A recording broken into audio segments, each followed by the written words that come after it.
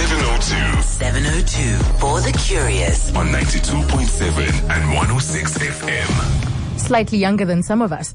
It's 13 minutes past 2, and in this hour, we bring you Knowler Knows with Wendy Knowler. So last week, we did make a promise that we're going to take your consumer-related questions for the majority of our time with Wendy, almost like an open line with Wendy Knowler.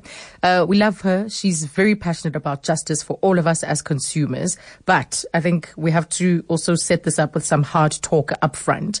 This is for advice on what you can do about a consumer-related query, or if you have a question about how something works, maybe clarity on a consumer matter, and help with advice on what to do with a particular dispute that you're involved in. So put simply, you need to have started that journey, or you are walking that journey, you're on that road to getting justice, you're engaged with the company, you've made the query, you've lodged your dispute, etc. So it can't be that you are expecting Wendy to take on the case without you having made an attempt per se. And of course, it's not for and she will decide where she's able to help, of course, because not all matters require her assistance, firstly, but also not all matters would be possible for her to help with. Good afternoon, Wendy. Hello, Asa. Good to be with you again. I had a Walkman. You did? Yes. Oh, wow. What were you listening to I'm on going to that? date myself, but I remember when they came onto the market. It was the most exciting thing ever. Yes. Personal entertainment. I mean, it made it personal. Yeah. Yeah. It did. Good memories. It did. And now look at us. We can't imagine a time where we were listening to music with everybody else listening. No, So it's crazy. Private. It's about us. You could go to a party with everybody. What is it called? Everyone's got their own. Yes, have you music heard of going those? On. Yeah, I know. But past that wave. Like but the I silent find it disco fascinating. types. Yes. Doesn't that just encapsulate where things have gone? The fact that I said disco, Wendy. Yes, I know. Disco tech would have been even worse. Precisely. So I was just trying to set the ground rules for our engagement this afternoon, because yes, and also if I could add, sure, not to mention the name of the company unless I ask you to, please. Yeah. Okay, perfect. Yeah. So we're taking your calls 011-883-0702 for your consumer questions, because we did promise a time with Wendy where you could, because we normally theme our conversations. They're themed around a particular case that Wendy has been looking at. And so we decided to open it up from time to time. This is what we'll be doing, because there are perhaps other consumer issues that you've observed, that you're going through, that we might not have put on the agenda so far. But before we get there, it has been July was National Savings Month. So there's lots of conversation around savings, around debt review. You've been researching debt review recently, some of the costs and how it works. Still something that confuses a lot of us. Yes, I think, look, it's part of the National Credit Act. We've had it, I think it came through in 2009. So we've had this process for 10 years now. But there's still a lot of misunderstandings about it. A lot of people are frightened. They don't know what it entails, and they're a bit frightened about the costs. And it has to be said that a lot of companies and individuals got into this, thought that this would be a good way for them to make money out of the debt crisis, and didn't serve their consumers very well at all. Either just incompetence or just complete scam artists, basically. I think to date there have been 21 debt counsellors. They're all listed on the National Credit Regulator's website. 21 debt counsellors have been struck off, have lost their registration due to illegitimate conduct. So either they were paying over the monies themselves, or supposedly doing this where they're supposed to have a payment distribution agent, a PDA, obviously to cut down the chances of foul play. This PDA is supposed to make the actual payments, or they just weren't registered and basically not doing it the way they're supposed to do it. But there are many, many, many success stories, happy endings for people who get to a point where they're just not coping. Indebtedness is a legal term within this process, and technically only a magistrate can actually rule that a consumer is legally over indebted. In which case, essentially, what happens is, this debt counsellor has a chat to you. You put on the table. Awful for many people to confront the extent of all your debts. So you owe 12,000 on that credit card. You've got a 30,000 rand loan. You've got your car, your house, whatever. The idea actually is to hold on to the big assets, the house and the car, obviously, so that your life can continue. They then liaise with all the credit providers, cut down the interest dramatically, work out, okay, will you accept this? And then you pay one lump sum, whatever it is, whether it's 5,000 or 10,000 or 15,000. And the payment distribution agent then pays a certain portion, divides that up as agreed every month until the debt's paid off. It's usually between 2 and 5 years. During that process, importantly, you can't get any new credit, and that's what debt counsellors that I spoke to said was the hardest part for many people, because to get to that point, they've spent many years taking out a loan, running up credit cards, applying for a new credit card. You know how easy it is to get it. And suddenly they're told that is not an option. It is over. And they find that very hard. Anyway, so that's the difficulty. Okay. But after 5 years, your credit record's clean, you've rehabilitated yourself, you've learned some fantastic new habits on how to manage your money, and off you go. And as I say, if there are many, many success stories, if you choose the right debt counsellor. Right. As you said, there are some concerning practices out there. We've got Sebastian calling from Eldorado Park this afternoon on the question of debt. Hello, Sebastian. Hi, Azza. Sebastian here. Yes. Azza, if you can ask Wendy regarding prescription. I've been harassed by EDCs. The account was prescribed in 2010. They sold the account now to 7 different EDCs, and I have to tell them the same thing. Prescription, they haven't contacted me in 3 years. Yes. No correspondence, no letters, nothing. And then all of a sudden I did a credit check, and this account is back onto my credit profile. And I don't know what to do now. Okay. And I remember we did deal with this, but let's get a response for you, Sebastian. Wendy?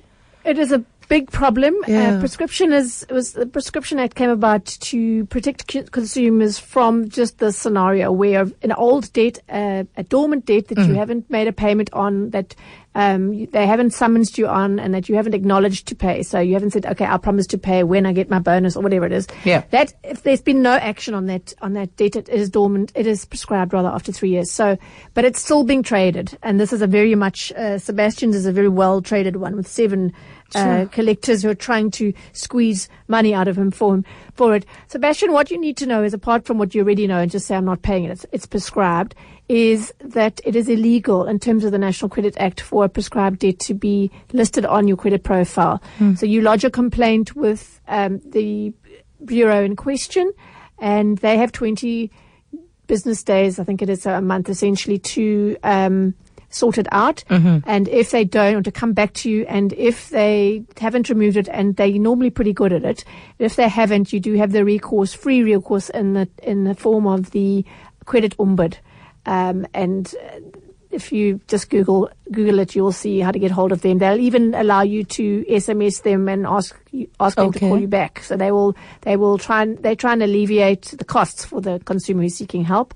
But definitely do that, and know that if they start threatening you with listing and all of that, just say it is illegal to list a prescribed debt, and I will contest it. So that's what I suggest you do, Sebastian. Have you contacted the bureau, Sebastian? What point are you? Yes, and I've contacted every year. I do a free credit report because I know my rights. It's free. And every year I do it, and every year I see this account, and every year I must tackle it.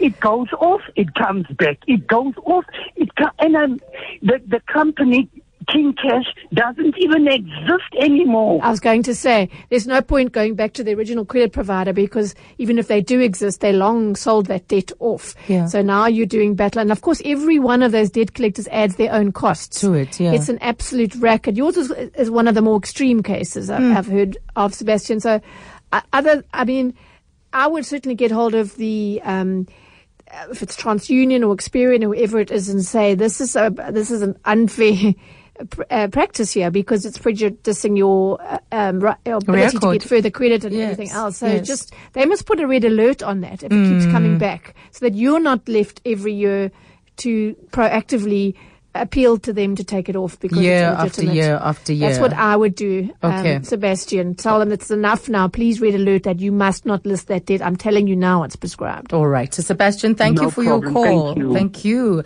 Yeah, and that's what we'll be doing this afternoon, taking your calls. Let's go to Brenda in Pretoria and Silverton. Hello, Brenda. Yes, hi. Hi, Wendy. Listen, I wonder if you can just give me some idea here, please. Sure. Entering into a credit agreement over the telephone.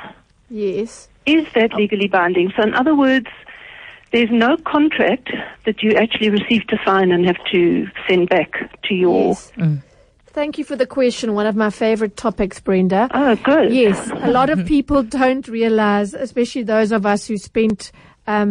many years as active consumers getting into credit agreements, etc., when it had to be face-to-face signing the piece of paper. So those obviously still exist, but what's now happened, and it's a growing trend, is that companies choose to enter into contracts with consumers over the phone. You can imagine how that reduces their costs. But it's something that is fraught with danger for consumers. If you need to understand that if you say yes during that telesales call, they put something to you. You will notice telesales agents will never say, "Do you agree to this?" It's never that explicit, like naked a question, which it should be, or direct implicit question. There's always some kind of sort of implied acceptance. The industry actually calls it implied, which isn't that, as far as I'm concerned, that's not in keeping with the CPA, Consumer Protection Act, which is all about transparency and disclosure and everything else. But if you say yes, the call recording becomes the contract. It takes the form of the written thing that you might sign, right? But here's the problem. When you sign a contract, an old-fashioned paper contract, you walk away with a copy of that. There's never a suggestion, unless you're dealing with a real rogue, that you can't keep a copy of what you've signed, so that the terms and conditions and everything are there for you to see. When you take out a contract, let's say a cell phone contract over the phone, or an insurance contract, or whatever it is, you end the call, and what you have nothing. They've controlled everything. They've normally initiated the call. They've got the call recording, and they like to play hide and seek with the call recording. So often you'll get told, yes, we'll give it to you, and it never happens. Or you're told, we can't send it to you because there are privacy issues. Hello. Sure. So you must go to the nearest branch of Vodacom, MTN, whatever it is, and you can listen there. I'll do you a big favor. Meanwhile, it's your legal right. Obviously, if there's a dispute, how is it fair or legal for the company to have a copy of the recording and you don't? Not? Yes. So the first thing I would say to people is, if you do choose to contract over the phone, and there is one advantage, and that is you have 5 business days in which to cool off and decide you want to cancel for no penalty. But what happens often is people only discover what they've got themselves into, and that they don't like it after those 5 days have gone. But that is, on paper, that is a protection. But I always say to people, if you choose to get into a contract over the phone because it suits you, for goodness sake, before you do that, download one of the many apps available where you can record the call yourself on your cell phone. Right. So that you have your own copy, and you're not at the mercy of the company to get that proof, to get the recording. Exactly. So, in a nutshell, those are my worries about telesales. And Brenda hit the nail on the head. So many people come to me and say, but I didn't think I was getting into a contract because I didn't sign anything. But then the sending to you afterwards is also something we don't often insist on, as in the actual terms and the contract itself, because in those 5 days, this is potentially time where you could sit and take a look and decide. No, they hold on to this. It's the biggest injustice. It makes me wild, I have to admit, because I've taken this up with the National Consumer Commissioner, the CPA doesn't even state that they must give you a copy. It says you must get a copy of a contract, but with a call recording, all the CPA requires is for the company to retain a copy, right? So I took this up with the Commissioner. He acknowledged that wasn't fair to consumers, and he's on record as saying, and I quote him a lot, that should a consumer request access to the recording, it must be made available. And I said to him, but why don't we make it compulsory for transcripts to be sent within a certain time, or recordings to be routinely emailed or WhatsApped or whatever the consumer wants. And he was like, okay, I'll speak to the minister about that, and nothing's happened. And that's why I say, until that happens, really, don't prejudice yourself in this way unless you make your own recording of that call, and you keep that as you would file any other contract. Yes. So Wendy, may I just ask, if the company cannot give you this call recording, where does that place you? Well, it depends what you want out of them. If you are saying that you were misled or that the contract... Can I just briefly tell you, it was supposed to be a 24-month contract for telephone. Now, they reverted that to a normal standard credit card, I don't call it contract, where they're just deducting the lowest possible amount every month. Oh, so what? The excess, the amount over what they're deducting has accumulated? Until it's paid off. Right. But the initial agreement was a 24 months. And you need the call recording in order to prove that. Is that what you're saying? Yes, so you call for the call recording, and you don't say, please may I have it. You'll say, I require you to send me the call recording, which is my right. If they refuse to send it to you, then go through the schlep of going to the branch or whatever, but you must be able to listen to it. And then you can say, I can be heard at minute 4 minutes 30. Say, you can hear the agent saying this is a 24-month contract. And then you have the means to get out of the contract or whatever you were misled. And then you have the ammunition, but you need that recording to make your point. Yes. Absolutely. Great. Brenda. Good. Thanks so much. Thank you. A very common one. Very common one. So, Wendy, let's take headlines. Linda, we're coming to you straight after that. She's got a question about air tickets. 702. Asanya Mosaka. Lines are always open. On 011 883 0702. It's 25 minutes to 3 o'clock, and it is a Thursday, which means it's all about consumer matters with Wendy Knowler. And this afternoon, we've decided to open the lines to you for just a general Q&A with Wendy. And so far, so good. We've looked at contracts over the phone. We've looked at the question of prescription, when it comes to debt. And now we've got a call from Linda about air tickets. Good afternoon, Linda. Good afternoon. Yes. Good afternoon to you and Wendy. I have a problem. I booked a flight to Cape Town in June, on actually the 14th of June. And while doing the payment, it said that I must start from the beginning and then I must restart the payment. And when I looked at my bank statement Monday, I saw that the amount had been taken off twice on the statement. And I contacted the airlines, and they said, I must just mail them and get the information. And as I said, this was on the 14th of June, in August now. I had got back to them numerous times by phone, but I've still had no luck with getting a refund on the double booking. From the airline. Okay. Yes. Linda, you presumably paid via credit card online when you booked those tickets in mid-June, right? Yes.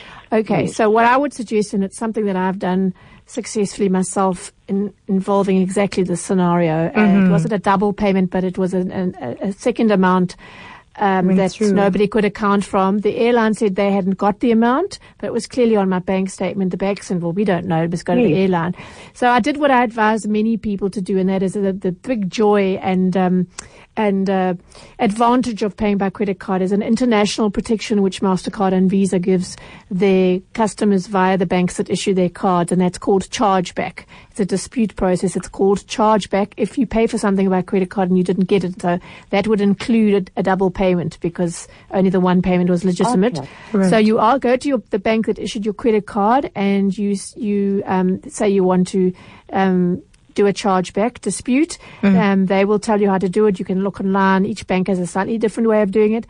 But I had great success. I got the full amount back and in quite a short space of time. It's only just over each bank has a certain deadline and how long you've got to do chargeback, but it's only 6 weeks in your case, so you would definitely qualify. I think the shortest amount of time is 2 months. So do that immediately. Yes. And you can say exactly what, that you've tried through the bank. Here's the email, whatever proof you have. Just give them the documentation, a copy of your bank statement, etc. And do get back to us and let us know how long it took in your case. How long did it take with you, Wendy? It was to get your money back. It was 2 to 3 weeks. I was expecting it to be longer, but I was very happy with the process. So it's a very big advantage of using your credit card. Right. So why would the airline just be dragging its feet on this issue? I can't say. It could be deliberate. It could be just bad admin. What are they saying? It's not Linda? good enough. It's not. I'm actually thinking that it's just bad admin, but I'm at my wits' end now. I just don't know what to do anymore. No, the chargeback will work, and tell them that they'll get back to me, and that just doesn't happen. No, they're very bad, very bad. So you have the evidence there in your bank statement, Linda. So go straight, go above to MasterCard or Visa, whichever you're with, and basically your bank will get the money out of the airline's bank and put it back in your account. Wow. That's how it works. Thanks so much. All right. Thanks for a wonderful program. Question, Linda. Fantastic question. We all know something. I didn't know that. Definitely didn't know that. And it's, with airline, booking your airline ticket, you have to get the name correct. You can't even have a vowel That's wrong. Another story. Nothing. The finger trouble. Yes. It happens in February and March often because the dates and the days of the month are all the same. And it also happens when is the other time it happens? February and March, and I think June and July, because they're both JU. People press the wrong month and don't realize, and then name issues, like they'll book a ticket in their son's nickname, not thinking, and then it's not acceptable. But with most of the airlines, I write the story a lot. With most of the airlines, if you realize your mistake within 12 or 24 hours, you can change for no fee. Otherwise, you've got to, in some cases, people have had to buy a brand new tickets. Tickets. Yes, I know that life. So, do you? I know that life. Okay. All right, so this is an international dispute process when it comes to payments and other issues, as you say, and this would fall if there is a dispute. Yes, it's done internationally. South Africans weren't all that aware of it. I only became aware of it by default in around 2005 when these budget airlines started failing, the One Times and the Velvets, and there was another one I can't think of right now. And I just happened to stumble upon this.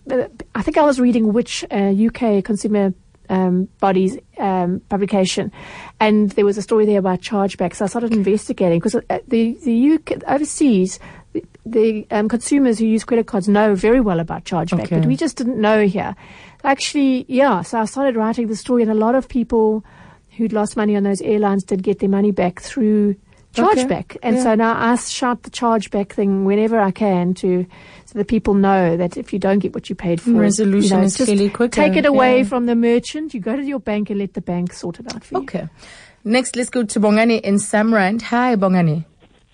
Hi, good day. How are you? Good, and how are you? I'm well. I could be better, but I'm well. Hello, Wendy. How are you? Hello, Bongani. Good. Thanks for joining us. Thank you for taking my call. So I have this.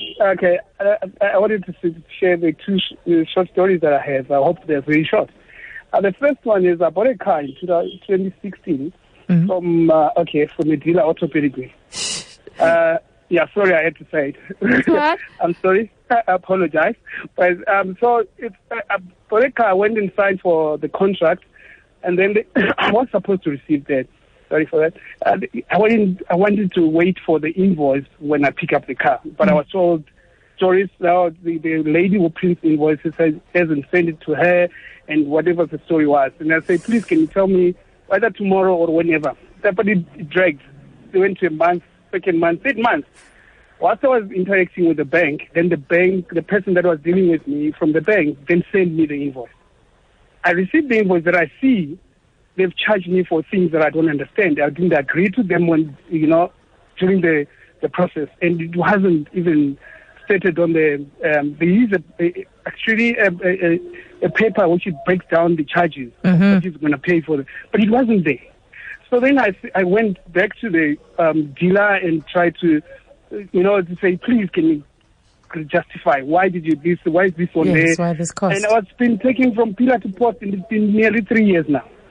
Wow. And the regional manager last week told me that I can go anywhere. I said, no, but do I need to escalate this to your head office? And he told me straight to say, you can take it anywhere you want to go, but there's nothing I'm going to do. So have they acknowledged that you didn't agree to I mean, you would have had to sign something though, surely, Bongani? Yes, I'm saying no, but show me on the contract that I signed.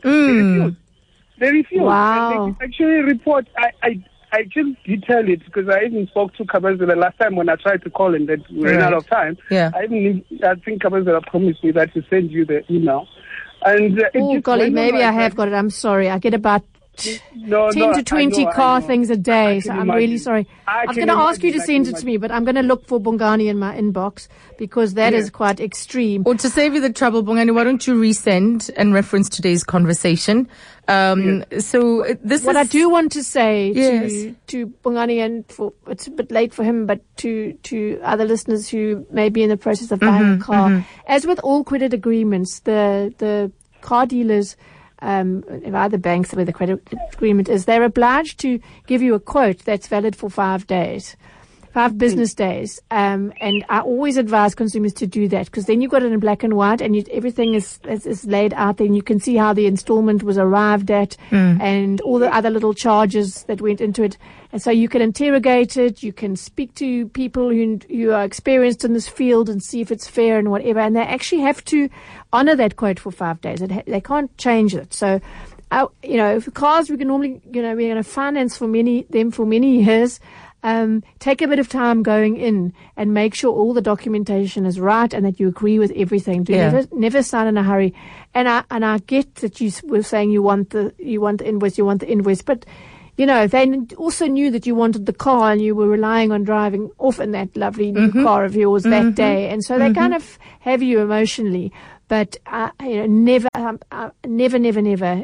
fall for that. Yes. So rather, I'll leave the deal here. I'm not leaving. Not taking ownership of this until I've seen the paperwork. Exactly, precisely. I mean, this nonsense. They're a dealership and they can't print it out. No, also dodgy that they've got this attitude that you can go to wherever you go and do whatever you want. Go to the ombuds, go to the media, whoever. You wouldn't believe there's some wonderful players in the motoring sector, but wow, the arrogance of some dealers, the things I get told. Last week I was told, taking up a case, I don't have to answer to you. Who are you?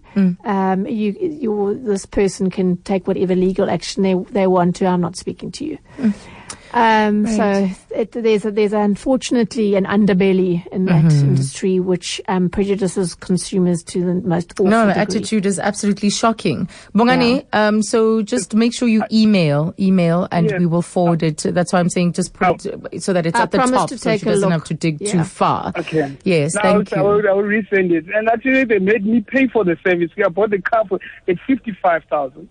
And it was about 4,000 something to get to 60. And they refused to service the car. Or they charged me, and I said, but you on the invoice, when I learned that your invoices would give service and whatever, and we had to pay 50-50. And then I'm still fighting with them to say, and I needed the car to be serviced. I had no choice. If you can help it, stop doing business with them, Bongani. Cool. I did. Well, you learn as you go. So, you learn. Yes. Thank you very much. I will resend it. Thank you. That's Bongani and Sam Rand. And then we've got Peter in Midvaal. Peter, thank you for your patience. Hi. How do you spell the word?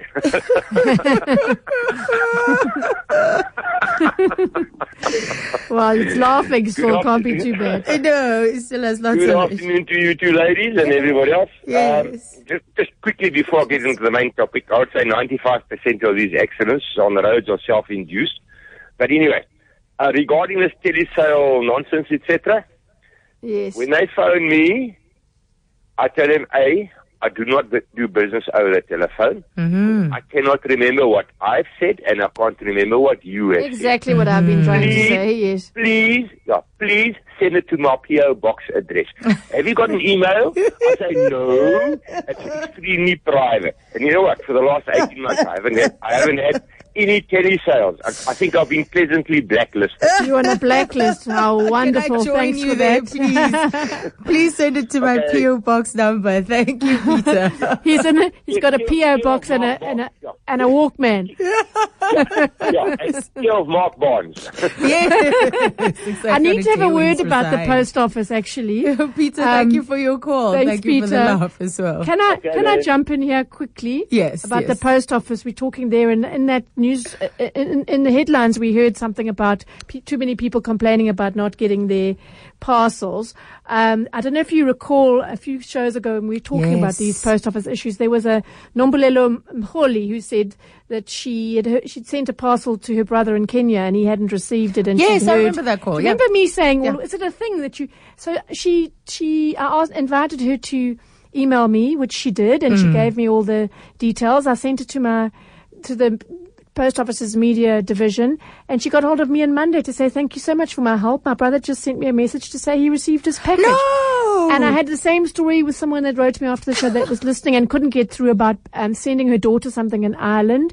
And she also said, I don't know what wand you waved, but my daughter got her package. So I have to just say, and I feel so much for them, in that media division and the people that they go to with my queries and the queries of other journalists. Yes. They are so committed and they're so passionate about what they do. There's pockets of excellence, and really, I know there's a lot to complain about, but I want to just say that through them, I've been able to help a few people who've just had given up on their parcels. What so an it's incredible a pity turnaround. Yeah, because that's not the norm. Yes. And she had sent that parcel, over a year, in fact. They've been waiting for it to I don't know arrive. where it was, but thank you to the Post Office's media division. As I say, it's not okay that you have to go that route, but at least we were able to help Nombulelo and her brother. Absolutely. In Kenya. Wow. Yeah. I remember that story quite distinctly when we asked it, where is the delay? Is it this side of the border, that side of the border, tracking it? It was just a mystery. This side, if we were able to find it and get it there. I'm guessing it was this side. Yeah. Next, let's go to Zanele in Alberton. Hello, Zanele. Hi, Azanya. How are you? Good, and how are you? Welcome. I'm good, thanks. Ladies, I hope you can help. Actually, I feel the show right now, it was a godsend because I was crying this morning responding to an email. So in 2015, I got a judgment, which I felt it was an unfair judgment on me, because when the company that I had bought the car from took me to court, I had proven to them that I can now afford to pay the car.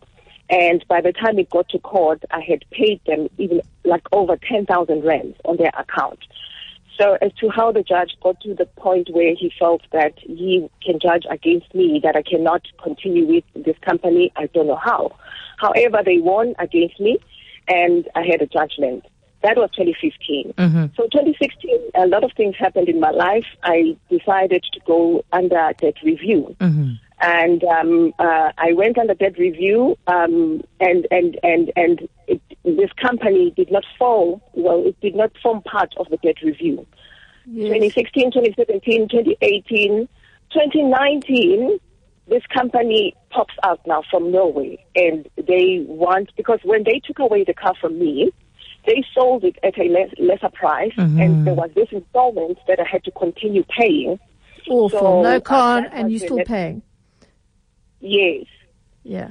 So now they're coming back, 2019, they want that outstanding amount. When was the last contact with them after that court? Good question, Zaza. That's exactly it. Is it prescribed? Well, actually, no, it won't prescribe judgment. I see. Yeah, the okay. judgment. So what do you need help with? Because now they've shown up, they're asking you to pay this money. Are you asking if this is legal? They're asking me to pay this money. If I don't pay this money, they will liquidate me or sequestrate me. Yes, and you're in this debt review process. No, it was excluded. I am in a debt review process. What was the reason that your debt counsellor didn't include that car debt in your review? Would they not agree? When I got into debt review, I had totally forgotten about this company, that there is this company. Okay. It was just active things that I've put into the debt review. Yes. So now they're coming back and they want lump sums. And I can't even go and borrow money right now. They're giving me... Because you're under debt review. Yes, exactly. That I need to pay this money. All right. And I can't. Okay, I am going to... This is a bit... I don't want to give the wrong advice to you on air. So I'm going to ask you, Zanele, if you wouldn't mind leaving your details with Kabazela. I have, through this recent research I did into debt review, etc., I've made some very good contacts. People I trust that will give you very spot-on advice here. So if you wouldn't mind getting my email address from Kabazela or leaving yours with him, and we'll take it off air and see if we can't find you some kind of relief over this issue. Oh, please, I'd appreciate that. All right. Zanele, just stay on the line. And, as you say, it's hard to give advice at the moment. It's hard to direct her at the moment on what to do. So it will need a closer look. Because there's a couple of layers to this. And a couple of layers. There's the judgment, there's the debt review, there's the, how long ago was she contacted, all the rest. But the judgment does complicate it because that has an impact on whether something is prescribed or not. So it's not, if it was just a case of an old debt without that legal intervention, then we could easily just say, look, that's prescribed, go away. But not in this case, unfortunately. So you need to look at the amounts and all the other issues around how it's got to this point, and hopefully there's something in there that we can my contacts who work in this area can advise and offer her some relief. So, yeah, let's hope so. You know, when an issue just refuses to go away, like it just won't die. I can understand those tears, So it's just this nightmare that keeps recurring for her. So look, she may well have to pay, but maybe we could look at, the amounts. Are they legitimate? Has there been some overcharging in terms of fees and all that kind of thing that we can certainly look at, All right, let's go to Maggie for a quick one. She's out in Rosebank. Hello, Maggie. Hi, thank you for taking my call. Sure. I just need some advice. I was in an office space that turned out to be quite bad in terms of not being cleaned and toilets blocking and everything. And I left that office space in November of 2016. I did send a letter explaining my intention to terminate, and I gave them the date of November 30th, 2016. They have kept my deposit. Yeah, and they would not give me my deposit. And I'm just wondering if after months and months of negotiating with them about trying to keep the place in accordance with our agreement, and they didn't, and I decided to leave, why am I the one that's being penalized? Okay, this would be very much simpler to answer and deal with if it was a residential space, because it falls under the Rental Housing Act. And I've actually just done a lot of research in that space in the last week. But I actually had a attorney specializing in residential property issues, landlord-tenant issues, in 2 shows for an hour each, talking about these issues. But as he explained, unfortunately, in the commercial letting space, there's very little specific regulation. So you're just down to sort of your civil matters. Yeah. So, and it's much more, with tenants, residential tenants, they have so many rights because this is a very intimate thing. It's your living space. But with a commercial property like this, Maggie, it's you would just go to the tribunal and say, look, I have evidence here. I've recorded the fact that this was uninhabitable and blah, blah, blah. And hence, this is an unfair demand now, and unfair of them to keep my deposit. But in this space, I really can't advise you because it's not a consumer issue. It's a commercial issue. Gotcha. I would suggest that you maybe try and find a friendly lawyer, a friend of a friend, maybe to give you some advice on what to do. Sometimes sending a letter, a lawyer's letter helps. But, unfortunately, as I say, if it was a residential thing, I could be of great help to you here, but not a commercial one, unfortunately, Maggie. There's just very little specific protection for you on this one. Okay. All right. So try very helpful. Thank you. Thank you for your call, Maggie. She's in Rosebank. So, That was useful, Wendy. I think that's for our first consumer open line. Always a bit nerve-wracking. You don't know what's going to get thrown. Exactly. We're just bobbing between different issues, of course.